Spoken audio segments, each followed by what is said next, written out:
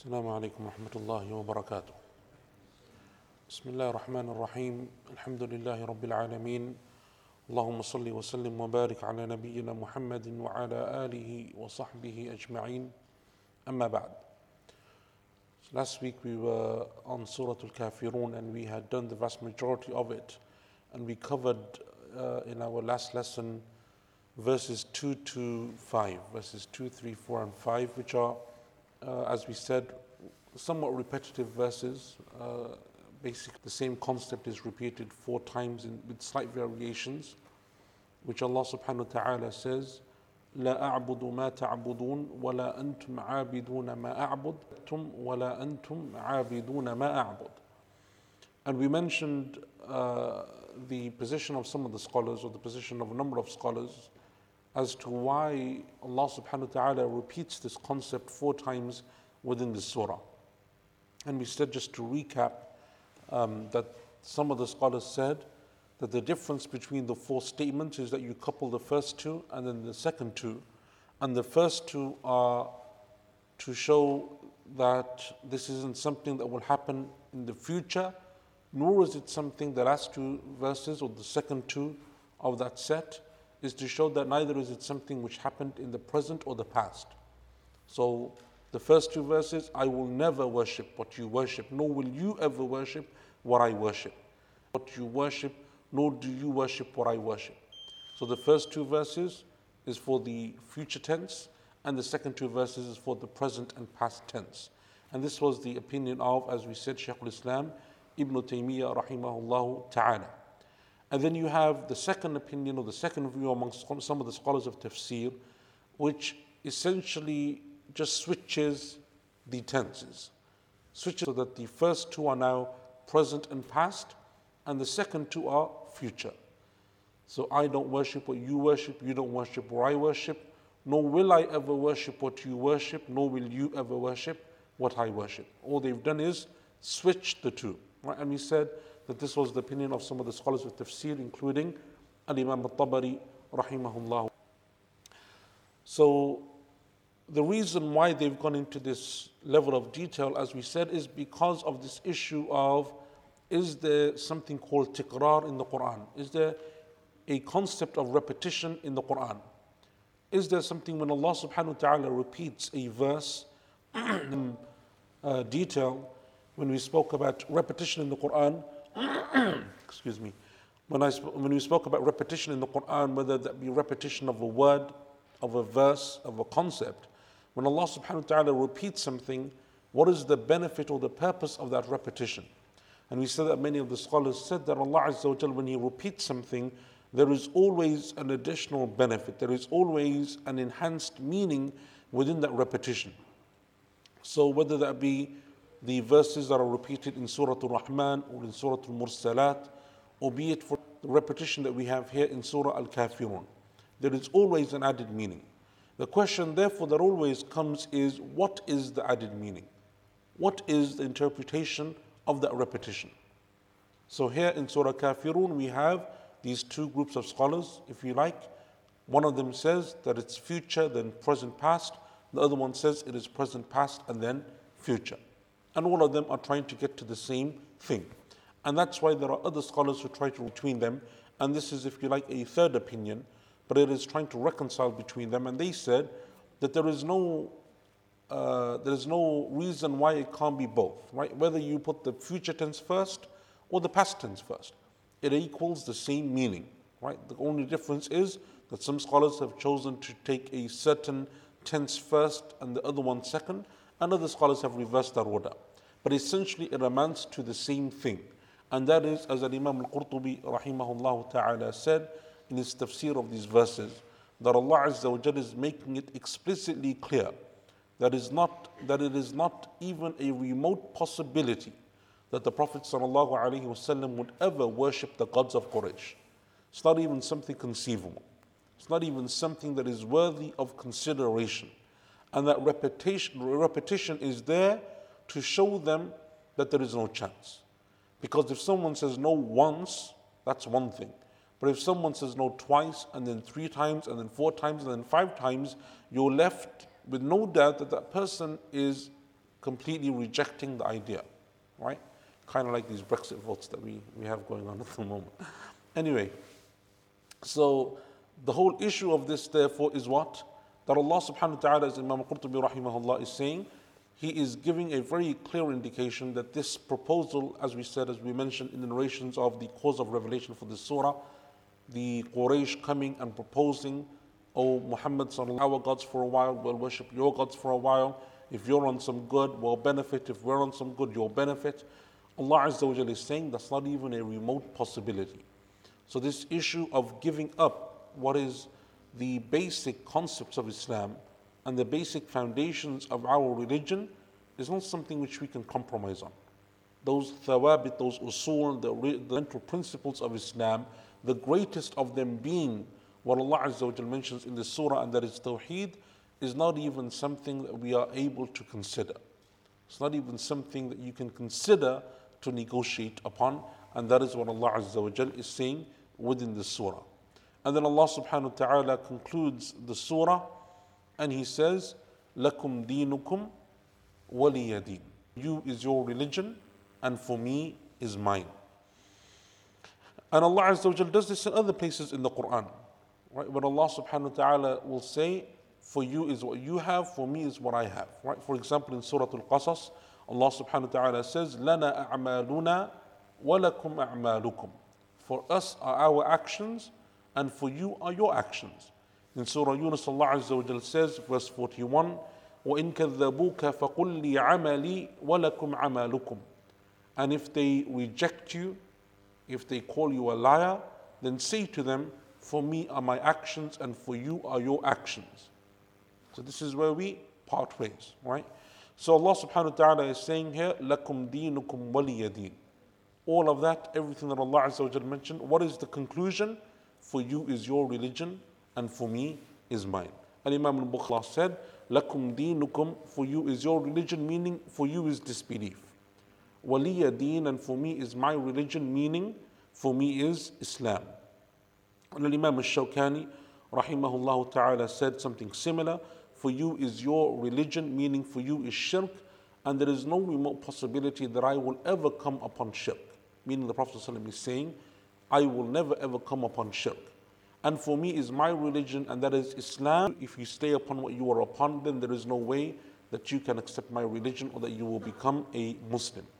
That is the tafsir of the majority of the scholars, that the word deen is a literal translation of the word, and that means religion. For you is your religion, and for me is my religion. There is another opinion among some of the scholars of tafsir that the word deen here means al-jaza, reward, recompense. For you is your reward, and for me will be mine. Right?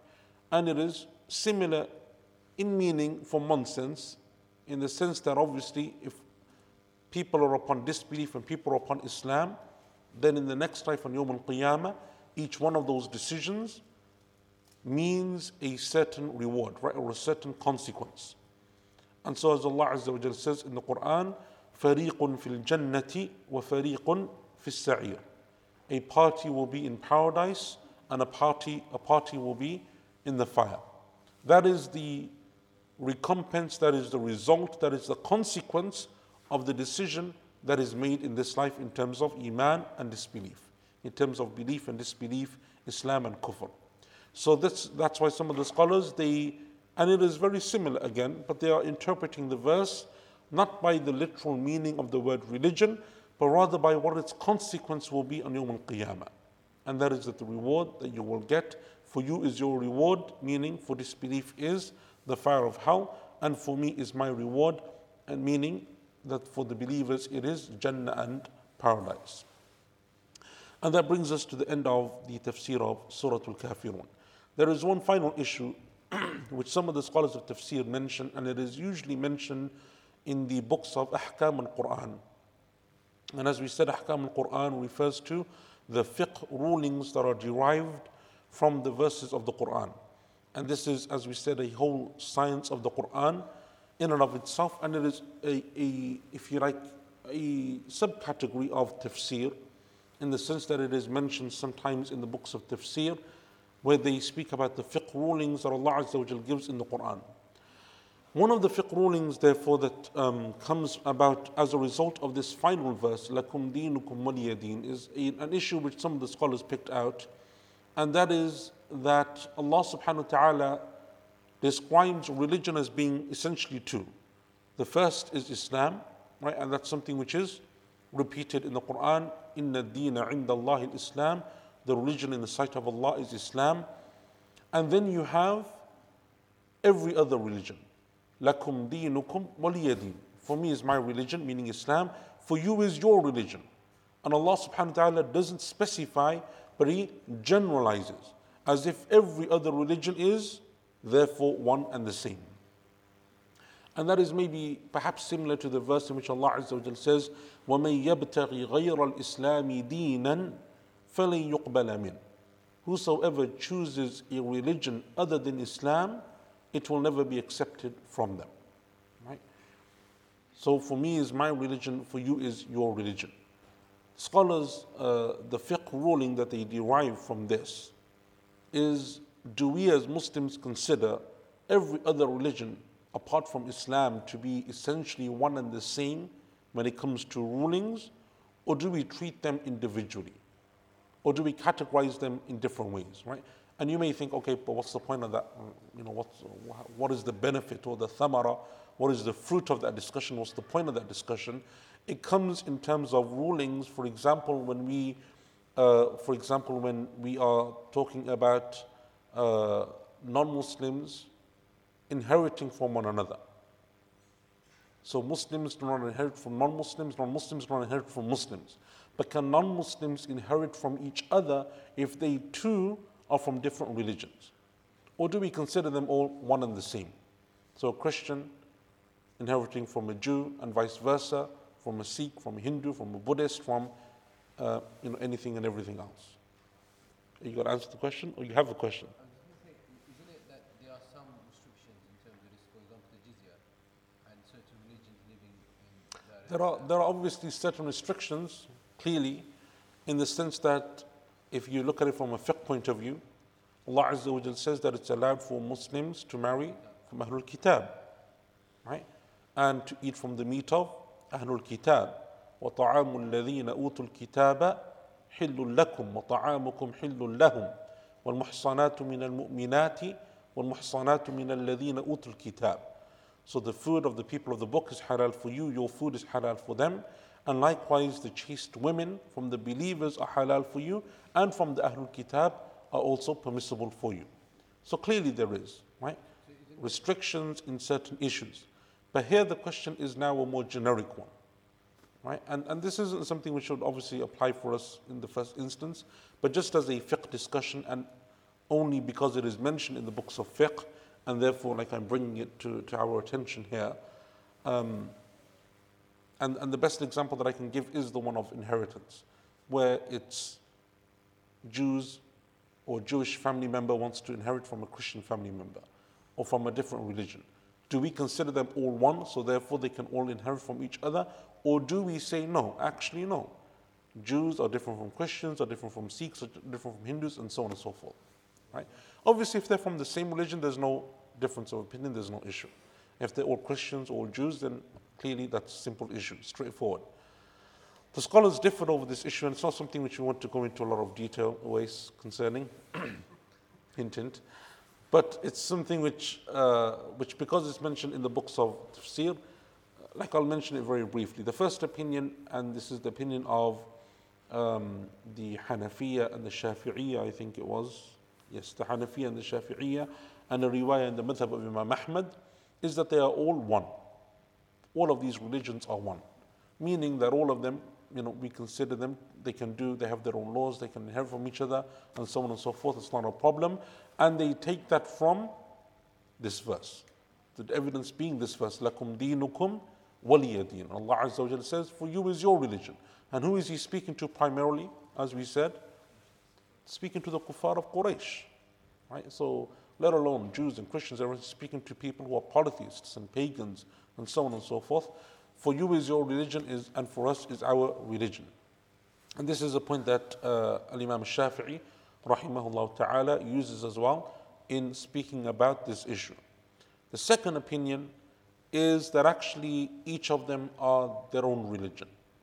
Each of them are their own religion. And so they are treated in that way. And there is a hadith that is collected in Abu Dawood and An-Nasa'i and Ibn Majah that the Prophet said, sallallahu alayhi wa sallam, لا يتوارث أهل ملتين شتى. The people of two different religions do not inherit from one another. And he's speaking about the non-Muslims, not the Muslims. And obviously the Muslims are included in this as well because we are of different religions. People from two different faiths and religions do not inherit from one another. And I think this is the opinion or the famous opinion of the Hanbali madhab. And it is the opinion because of this hadith that many scholars also adopted because they said that this hadith of the Prophet sallallahu alaihi wasallam. The point here isn't really to go into the whole fiqh discussion, but to mention that this is an example of scholars deducing rulings of fiqh from verses of the Quran in which Allah subhanahu wa ta'ala mentions an issue. And by the way, when it comes to ahkam al-Quran, there are verses that are very explicit. So when Allah speaks about prayer and wudu and hajj, those are explicit verses of rulings. But then there is also other verses in which the rulings are implicit, like the verse that we have here, but it's not you wouldn't think that it's a verse of a ruling concerning this issue, but obviously the scholars deduce and derive from it these rulings. So the vast majority of scholars agree with this hadith in terms of two different religions. Because I'm just thinking if someone considers themselves to be Protestant and another person considers themselves to be, and you're going within different sects. No. So the hadith doesn't refer to sects within religions. Yeah, it refers to the religion itself. Because now if you're going to start going through the whole sectarian issue, then even amongst Muslims you have that problem, right? And so that becomes extremely convoluted and complicated. Okay, any questions on Surah Kafirun in general? Yeah. Because there's a repetition, one of the other reasons for repetition that we discussed last week was also that the type of worship, Yes. So we mentioned last week that one of the other statements from some of the scholars of tafsir, in terms of why we have the repetition in Surah Kafirun, is that the first two verses, لا أعبد ما تعبدون ولا أنتم عابدون ما أعبد, refers to the action of the worship, right? Refers to the action of worshipping other than Allah subhanahu wa ta'ala. Then the last two verses, ولا أنا عابد ما عبدتم ولا أنتم عابدون ما أعبد, refers to the theoretical concept. So it's as if the Prophet sallallahu alaihi wasallam is saying, or being told to say, in the first two verses, that this isn't something that I would ever physically, it's not something which I would adopt. Nor in the last two verses or the second two verses, nor is the concept of this, even as an intellectual proposition, even as a debate, even as a consideration, theoretically, it's not something which I would consider. And that's something which, again, the scholars are essentially, again, trying to do the same thing. Why is it that Allah Azza wa Jal has repeated something, right? And this is something which we will come across, obviously, a number of times when we come into Surah Rahman, before that Surah Mursalat. You have examples of this even in Surah Qari'ah, where the word is repeated 3 times. Surah Takathur, Kalla Sa'alamun Thumma. It is like there will be many instances in the Quran in which this is done. We have a couple of questions online. Haris, with the hadith where the Prophet ﷺ said you can't inherit, it seems very clear and explicit, so how can there be an opinion?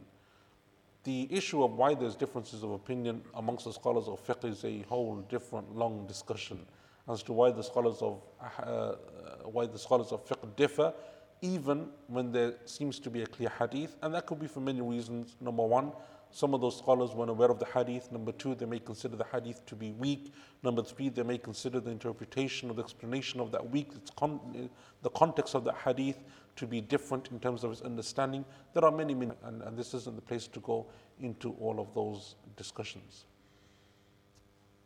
If a Muslim does inherit from a non-Muslim, what should be done? Give it back? I think this is a question which you're better off speaking to a local imam. These require you need to look into the issue in detail and look at exactly what is the situation before you give a. Sumaira asked the question, why would other religions inheriting from each other be an issue for the Muslim courts to have to decide upon? I.e., would the courts not just let them decide based upon their own texts? And what was the context of the hadith where the Prophet ﷺ cited that two different religions do not inherit from one another? So again, this is it's a theoretical debate in the sense for us because it's not really an issue that applies to us, but it's something which obviously the scholars of Islam go into when it comes to the issue of other religions coming to us. It's because they can choose if they were living in a Muslim country, as happened in the time, and even in the time of the Khulafa, when there were people who were non-Muslims living in Muslim lands, sometimes they would choose the Muslim courts for their issues, right? They would come to the Muslim rulers and they would ask them to adjudicate over their issues and their affairs. So that's where then it now becomes an issue in which the rule, because obviously if you come to a Muslim court, the Muslim judge isn't going to judge based upon the texts of the Christians or the Jews or the laws of other religions. He's going to do it based upon Islam.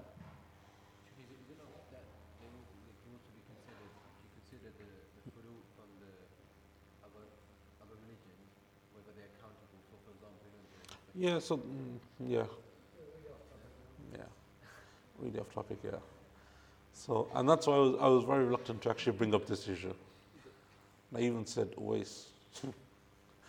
Doesn't matter. Anyway, Samir asked another question. The clumping together of other religions as one religions per the ayah in Surah Al-Imran and Surah Kafirun, is that not more to do with Jaza'in al-Akhirah? Yeah, it is obviously to do with the Akhirah, but it's also to do with the ahkam of the dunya. So you can't just have one and without the other. It is to do with both. Okay, I'm going to stop there. Otherwise, I think this discussion will continue. Any other general questions, not fiqh-related questions? Yeah. Related to the inheritance. There we go. So it is a fiqh-related. Well, it's not really inheritance. By the law of the land, husband and wife, they get divorced, and the wife gets 50% or whatever she gets. Is there a hadith that's actually saying not to? Because I've heard some of the scholars actually mention that the right mu'minah would actually be who actually leaves that and does not take that from the husband after divorce. So is there something that actually That's a says, whole long issue, man. That's not even inheritance, that's divorce. yeah, You're talking about divorce, not inheritance. I'm talking about divorce. Yeah. Come and speak to me later. All right. So, Surah, any questions? Any other questions on Surah Kafirun? Yes, sorry, before I forget. So, the notes, so we finished the next, this batch of notes which covered Surah Masad, Nasr and Kafirun. And now the next batch of student notes or study material can be found in the study material in your portal. So if you go to Quranic prophetic, QuranicProgression.org or propheticguidance.org. .online. Come on, man. propheticguidance.online or QuranicProgression.org, and you sign in. You go to study material, inshallah, you will have you go into the tab study material. It's normally in the notes section, but it hasn't been uploaded. Inshallah, tomorrow it will be available there. But for today, it's just in the study material section. Okay, so we're going to begin with Surah Al-Kawthar. أعوذ بالله من الشيطان الرجيم بسم الله الرحمن الرحيم إنا أعطيناك الكوثر فصل لربك وانحر إن شانئك هو الأبتر. Allah says, indeed we gave to you, meaning the Prophet sallallahu alaihi wasallam, Al-Kawthar. Now if you look at the different translations, and we've done this a couple of times, but if you look at the different translations of the Quran, you will find different translations for the word Al-Kawthar. So for example, Muhsin Khan, I think Mufti Taqi Uthmani and others, they just simply use the word Al-Kawthar. They just write Al-Kawthar. And Sahih International was the other way around. Some of them just write Al-Kawthar. Some of them write a river in paradise, which I think Muhsin Khan does that. He writes Al-Kawthar and then in brackets writes a river in paradise. And others, like Professor Abdul Halim, they say, indeed we have given to you an abundance of good. An abundance of good. We'll come into that inshallah in more detail, but the point is that there are different translations. If you look at the different translations in English, you will find variations as to how they translate the word al-Kawthar. Why that is, we'll come on to later. فَصَلِّ لِرَبِّكَ وَانْحَرْ. So pray to your Lord and sacrifice to Him. إِنَّ شَانِئَكَ هُوَ الْأَبْتَرُ. Indeed, your enemy, the one who hates you, the one who reviles you, the one who makes you angry, all of them will be cut off. And again, the word shani' is one in which the translations differ, which is why I gave a number of them. But we'll come on to that inshallah ta'ala in more detail. So Surah Al-Kawthar is, as we know, the shortest surah of the Quran. As Imam al-Bayhaqi rahimahullah mentions in his Sunan from the famous scholar Ibn Shubruma rahimahullah ta'ala, that he said that there is no surah that is less than 3 verses. And as we said before, there are 3 surahs that fit that description: Surah Al-Nasr, Surah Al-Kawthar, and Surah Al-Asr. And out of the 3, in terms of number of words, the shortest, all 3 of them are the shortest surahs of the Quran.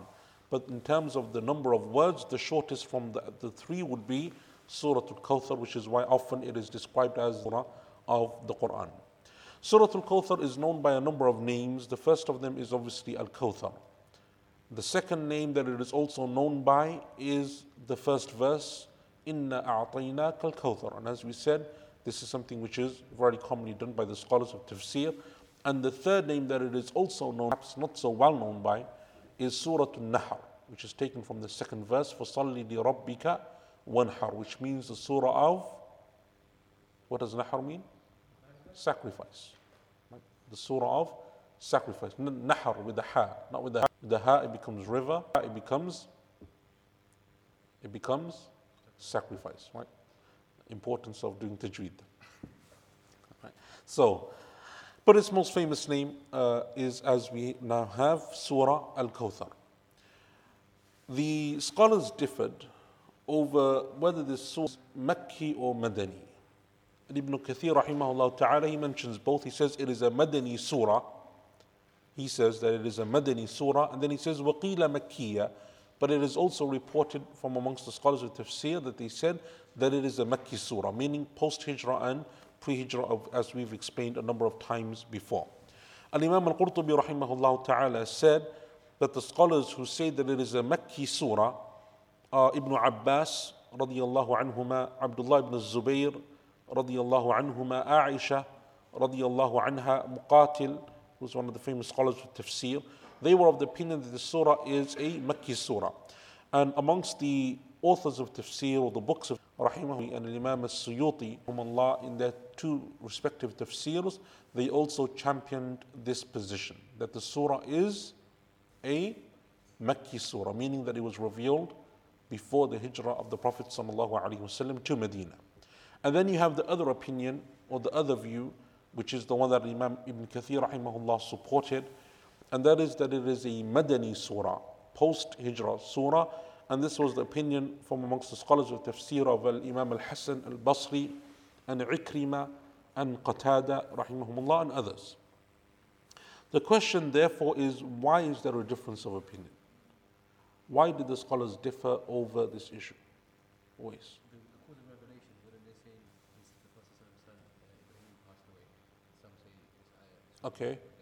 Whereas with Makkah, they may say it was revealed then, due to a specific incident, which I can't think of off the top of my head.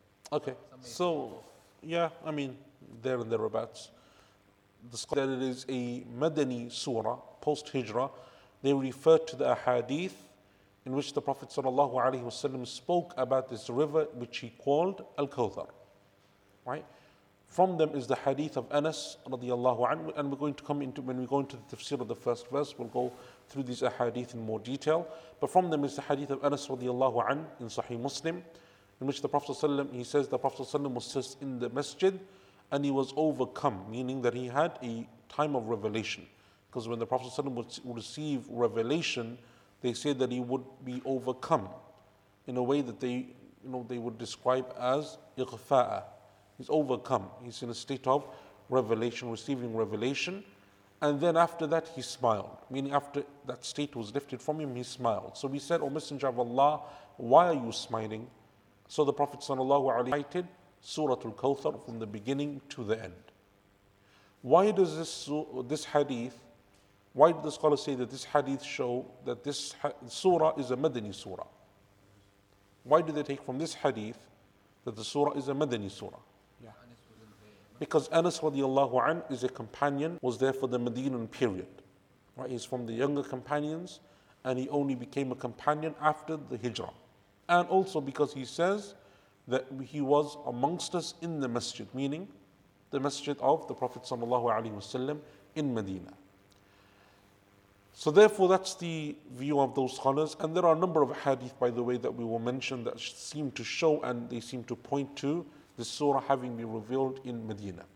The scholars who say no, actually a Makki surah, and remember from amongst them are senior companions like Aisha, Zubayr and Ibn Abbas radiallahu anhuma, who yes are very senior companions but are also from the younger companions, right? Each of them really only comes into their own in the Medinan period, right? None of them are from the early Muslims. Aisha radiallahu anha is an early Muslim, but she was very young in the Meccan period.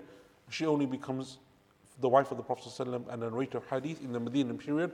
Abdullah ibn Abbas radiallahu anhuma, after the conquest of Mecca, Abdullah ibn Zubayr radiallahu anhuma was born in the Hijrah, born during the Hijrah itself, so therefore he's also a very young companion of the Prophet ﷺ. But they said that it is a Makki surah. Why do they say it's a Makki surah? They look at verse number 3. Inka huwa al-abtar. The one who is your enemy will be cut off. And they say that this verse was revealed concerning certain figures, certain people like Abu Jahl and Abu Lahab and Uqba ibn Abi Mu'ayt and Al-Aas ibn Wa'il and others that we will mention when we come to verse number 3. And because it is speaking of them, these are figures who appeared at what time? In the Meccan period. Abu Lahab, Abu Jahl, these are the enemies of Islam in the Meccan period, so therefore the surah is Makki. However, the answer to that is relatively straightforward, that just because they were the enemies of Islam in the Meccan period, the enmity also carried over, right, into the Medinan period. It's not like when the Hijrah took place, the enmity stopped. Abu Lahab carries on, Abu Jahl carries on, Uqba, all of them continue their enmity. So therefore, it is possible that this Medinan, the surah is a Medinan surah, a Madani surah, referring to people from the Quraysh of Mecca, because that enmity continued afterwards, and because there are a number of hadith that seem to show, and Allah knows best, that this hadith was revealed post-Hijrah in the city of Medina. Another interesting point, and this isn't really to do with the tafsir, but it's something which I thought was interesting. Ibn Abi Shayba in his Musannaf, Ibn Abi Shayba of hadith, he has a great collection of hadith called the Musannaf, Musannaf Ibn Abi Shayba.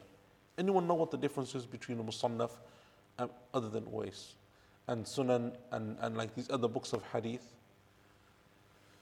What's a Musannaf? What makes a Musannaf different to like Bukhari or Muslim or Abu Dawood? Yes. It's not just a collection of hadith, but it is a collection also of the statements of the companions and the tabi'een and others as well. And that's why many of the narrations that we have from the companions and their opinions and their views, and also from the scholars of the tabi'een, are collected in books like the Musannaf of Ibn Abi Shayba, or the Musannaf of Abdul Razzaq and others, right? And that's what makes it, because in the books of hadith, Bukhari, Muslim and so on, yes, they mention statements of the companions, but they are done as just additional notes, not as narrations in and of themselves. They're done by way of explanation, or they're done as, just narrations that are supporting narrations. The books of Sunan are there primarily for the hadith of the Prophet sallallahu alaihi wasallam.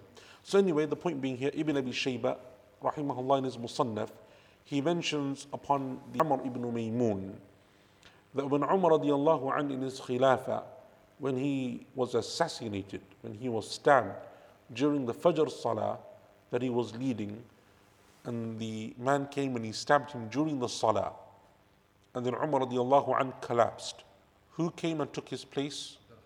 Abdurrahman ibn Auf radiallahu anhu was standing behind Umar, and as we know, this was a practice in the time of the Prophet ﷺ, and the Khulafa, Imam, were from the most learned of the companions. Just in case, this is an extreme example of needing someone to take your place, But if the Imam breaks his wudu, if the Imam needs someone to step in, there's someone there who knows what to do, right? Rather than, I think often would be the case in our time, where if that happened, the person behind would be like, whoa, what do I do, right? I just got here because it was empty.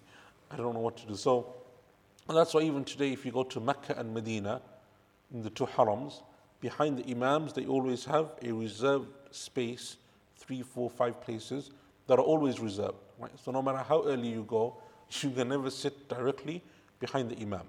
It's always reserved. Why? It's because people who will stand there.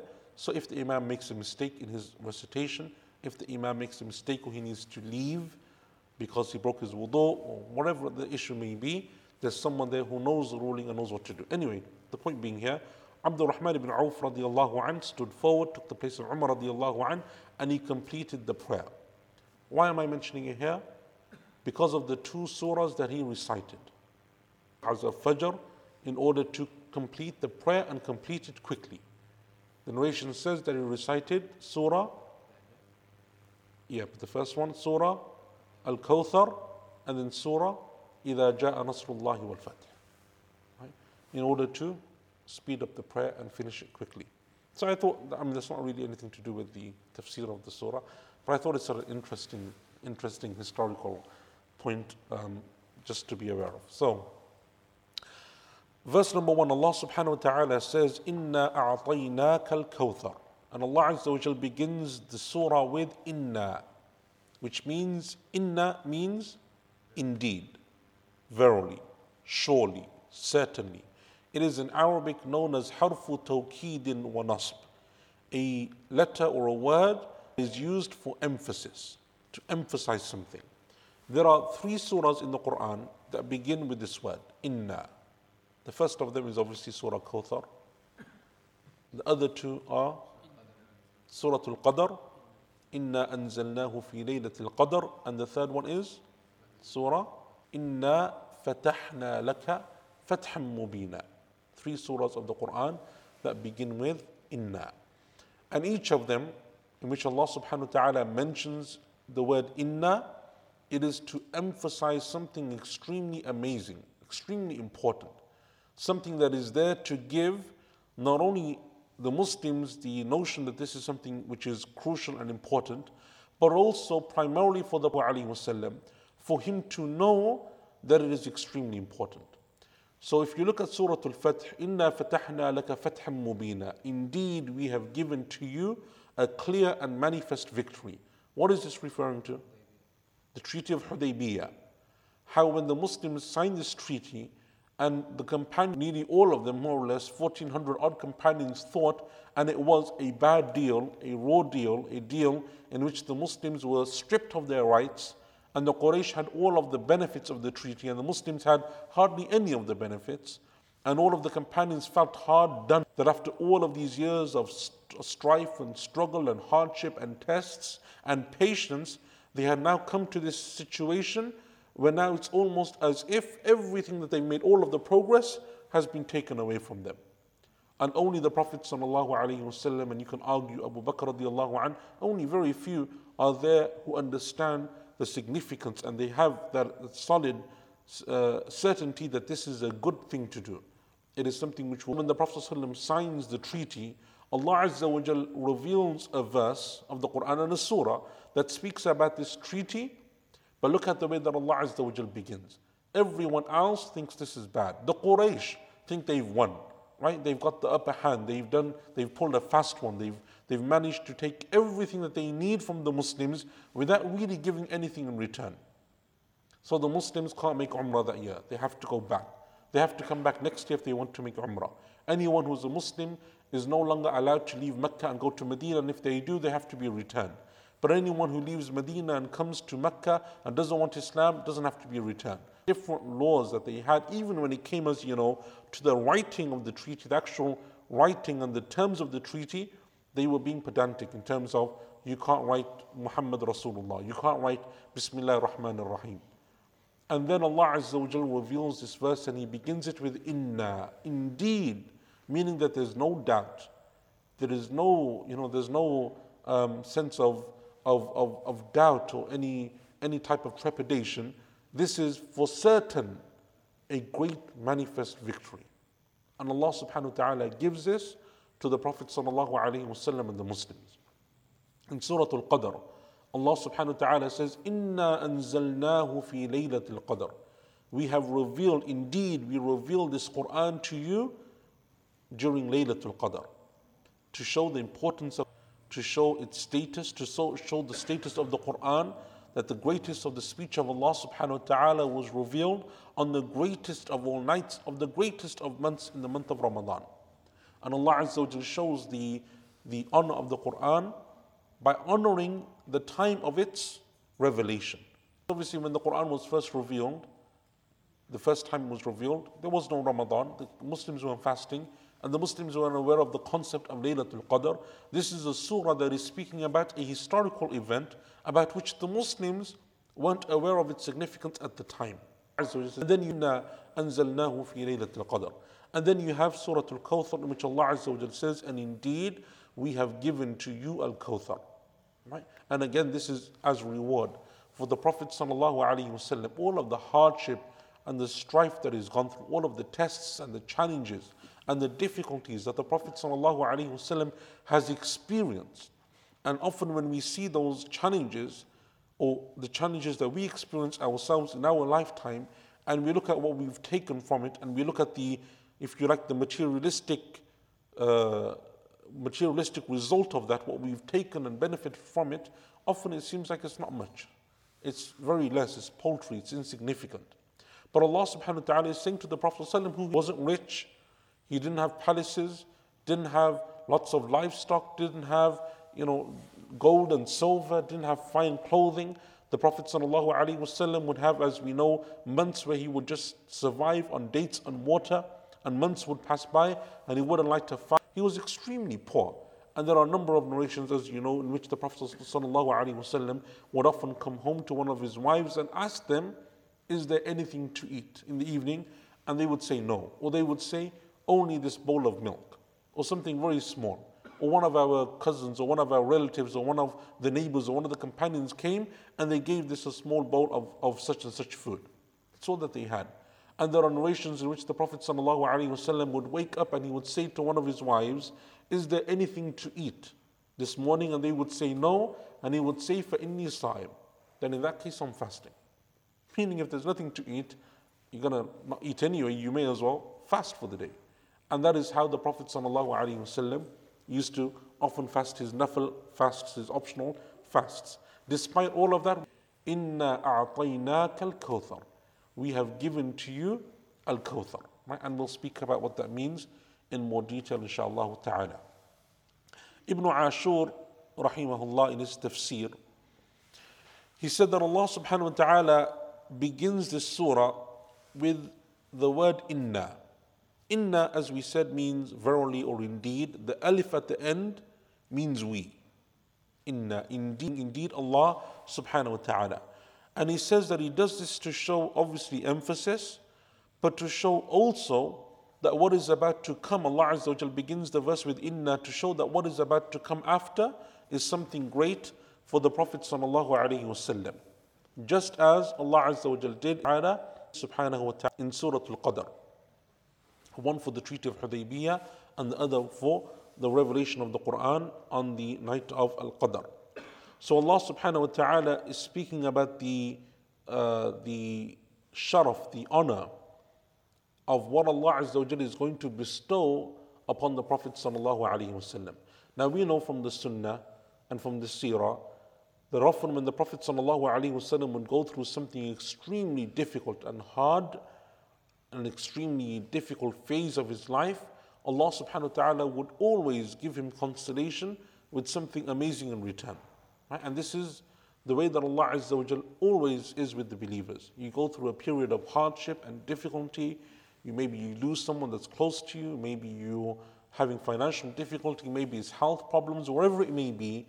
But Allah subhanahu wa ta'ala then always gives to you, if you remain patient and you turn to Allah and you thank Allah and you come closer to Allah subhanahu wa ta'ala always gives a period of ease. He always gives you something in return, and it's not necessarily material, it's not necessarily something which you can, you can buy with or sell with, but it is a sign that Allah subhanahu wa ta'ala is with you. Allah Azza wa Jal gives you that sign. Allah subhanahu wa ta'ala, like for example, as Allah Azza wa Jal mentions in Surah Yusuf, when Yusuf alayhi salam is left for dead and thrown at the bottom of the well. What does Allah subhanahu wa ta'ala say? And we told Yusuf that a time will come when you will tell your brothers of what they did to you. Right? You will tell them what they did. That is a sign from Allah that despite all of the difficulties that you're going through and these challenges, there will be a time when you will be the one who will overpower them. You will have power over them.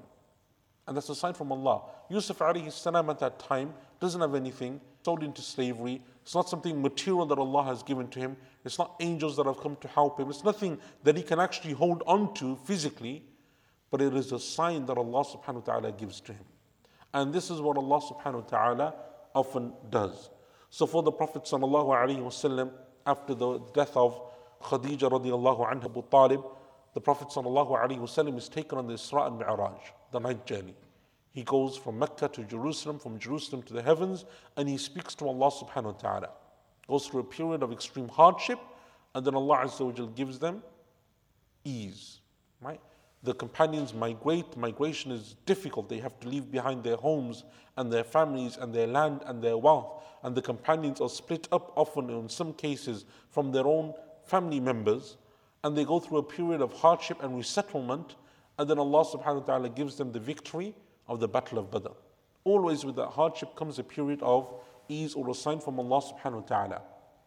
So with this particular narration, it is mentioned in some of the books that it is that it was given, or this verse or this surah was revealed after the death of the son of the Prophet sallallahu alaihi wasallam, Ibrahim. I don't know if that is authentic. Allahu alam. I don't know how it isn't, but it is something which Allah subhanahu wa ta'ala will often give the Prophet sallallahu alaihi wasallam after a period of hardship. So whether it be the death of his son, or whether it be the general situation of the Muslims in Medina that are going through hardship after the Battle of Uhud and the Battle of Ahzab and all of these other things, the Prophet ﷺ throughout this period is also going through his own challenges that he ﷺ has, the test that Allah subhanahu wa ta'ala puts him through. And so Allah Azza wa Jal then gives to him this. And again, it is not something that the Prophet ﷺ can take now. It's not something which he takes at that moment. It's not something which he takes physically. It's not wealth that he can use for his armies or his companions. It's not food that he can use to feed himself and his family. It's nothing, but it is a sign from Allah that what you will have in return is far greater than anything that anyone else possesses. And that sign from Allah subhanahu wa ta'ala is greater for the believer, that you will have your reward in full with Allah subhanahu wa ta'ala. It is greater for the believer than just getting money or wealth or power or whatever it may be that we may covet and want from our desires. So Allah subhanahu wa ta'ala begins this surah in this way. Inna. Allah Azza wa Jal says, Inna. Indeed we. And when Allah begins the surah in such a strong way, it is within it, or there is within it, an indication that Allah subhanahu wa ta'ala has power over everything. That Allah Azza wa Jal controls everything. When Allah subhanahu wa ta'ala says, Inna, we will do something, Allah subhanahu wa ta'ala is showing us that He is the one who has control and power over everything in the heavens and the earth. And when Allah Azza wa Jal wants to do something and He decrees, commands something, there is nothing in the heavens and the earth that can withstand that.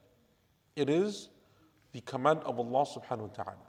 Wallahu yahkumu la mu'aqqiba li hukmih. When Allah commands, when Allah rules, when Allah judges, there is nothing that can withstand that judgment and that rule and that command of Allah subhanahu wa ta'ala. Inna a'tainaka. Indeed, we have given to you. It is Allah who is bestowed sallallahu alayhi wasallam. And there is no better form of provision or gift or blessing than the one that Allah subhanahu wa ta'ala chooses to favor someone with specifically. And I say specifically because not generally, because there are blessings that Allah Azza wa Jal gives to everyone.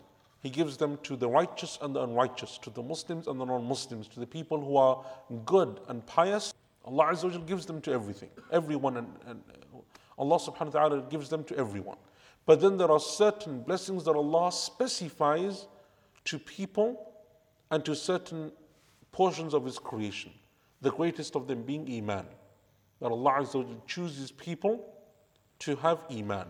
As Allah says in the Quran, that the people of Jannah will say when they enter into Jannah, وَقَالُوا الْحَمْدُ لِلَّهِ الَّذِي هَدَانَا لِهَذَا وَمَا كُنَّا لِنَهْتَدِيَ لَوْلَا أَنْ هَدَانَ اللَّهِ.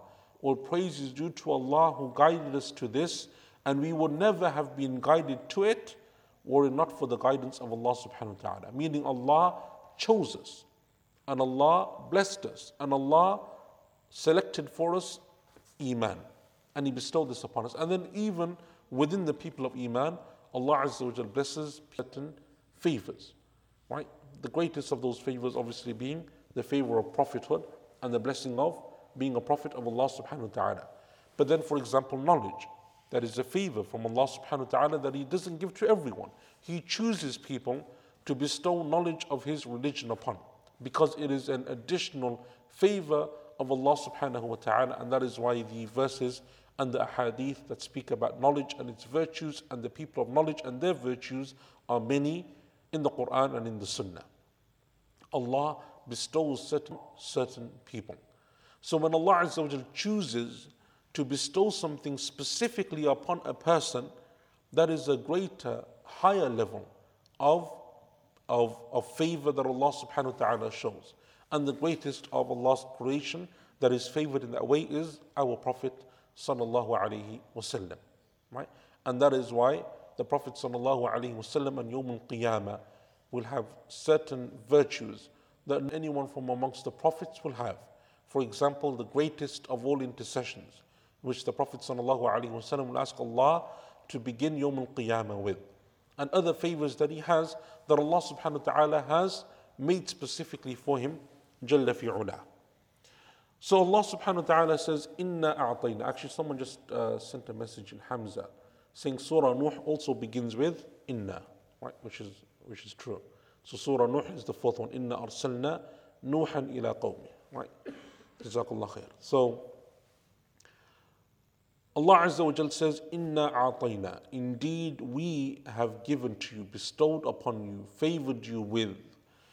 Al-Imam al-Qurtubi rahimahullah ta'ala says that Al-Hasan, and this is one of the qira'as that isn't mutawatir. It's not a mutawatir qira'ah, but it is, meaning it's not a qira'ah that we read with today. It's not a recitation that we use today, but it is reported that Al-Hasan al-Basri rahimahullah ta'ala used to read this verse and he would say, Inna antaynaka, with the noon, not a ayn. Not a'taynaka, antaynaka. And both of them, the scholars of tafsir say, mean the same thing. Both of them mean the same thing. And it's also reported that Salama radiallahu anha, one of the wives of the Prophet sallallahu alaihi wasallam, not in the verse, but she said with the same meaning of giving, she used the noon, antayna, right?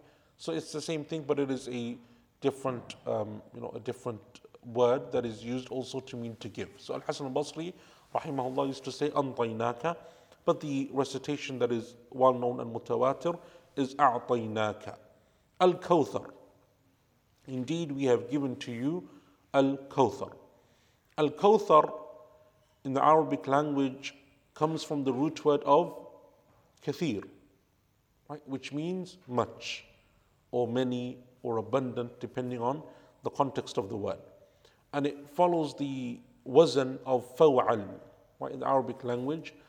And in the Arabic language, you have the root word, and then you have different variations of the root word in the noun form. And I'm trying to explain this in a way that will make sense. Yeah. And whenever it is added to the noun is expanded upon, in Arabic you have ways of showing that it is something more. So for example, like Uwais said, that's a good example, Rahmah. Rahmah means mercy. But Allah Azza wa Jalla is called Rahim. Right? Rahim means most merciful. The names of Allah is Rahman, which is one who has even more mercy than Rahim. Right?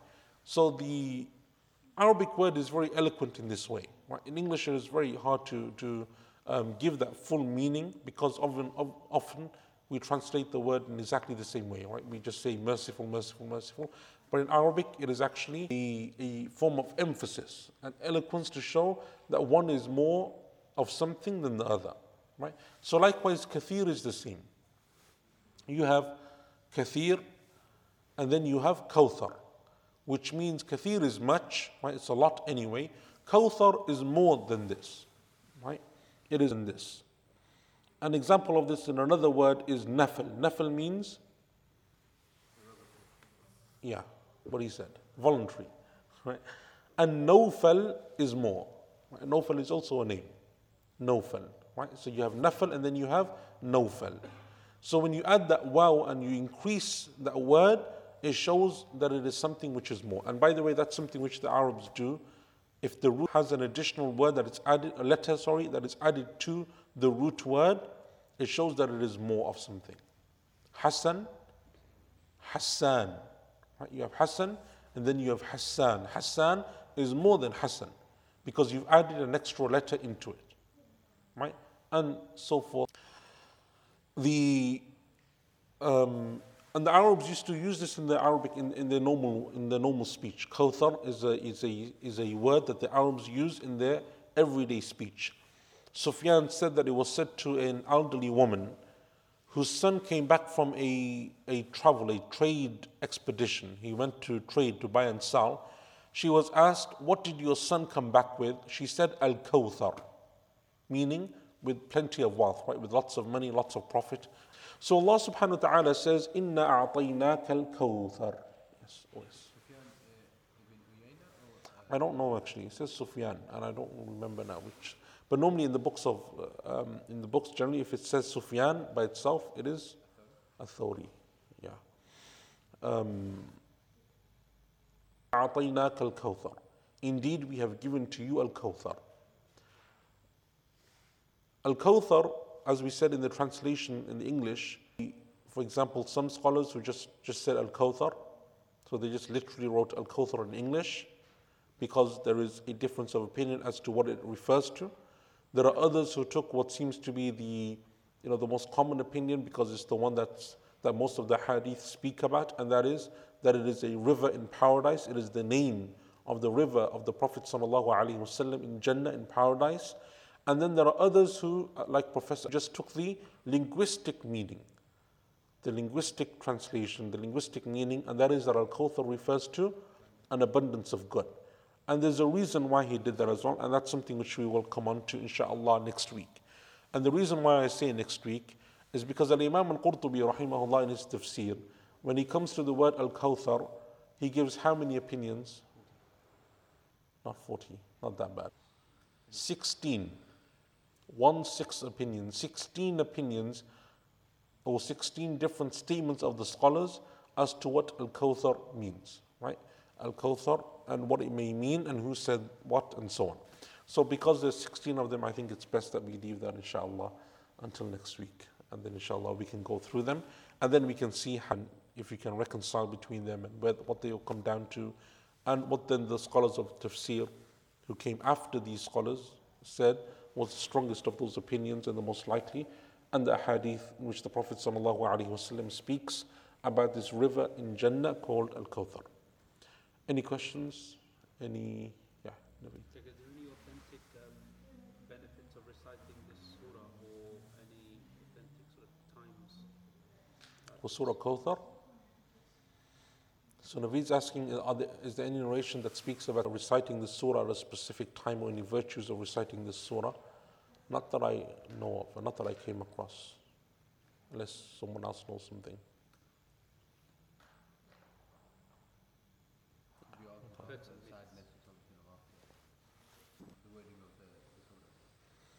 No, but that's not a virtue of the surah or a time. That's like. I've heard some people in our home countries suggest that you recite it when you cross a body of water. When you cross a body of water, yeah, that is most. I don't even need to research that one. Yeah, go ahead. I think we may have answered this question many weeks ago, but when it generally we would understand tafsir as the understanding of essentially what Allah meant. Now surely the person who was most knowledgeable about that was the Prophet ﷺ. So as you go through the generations, surely what you're saying is, if it's not being discussed in the first couple of generations, someone can't just wake up and say, I've got the actual tafsir for this ayah.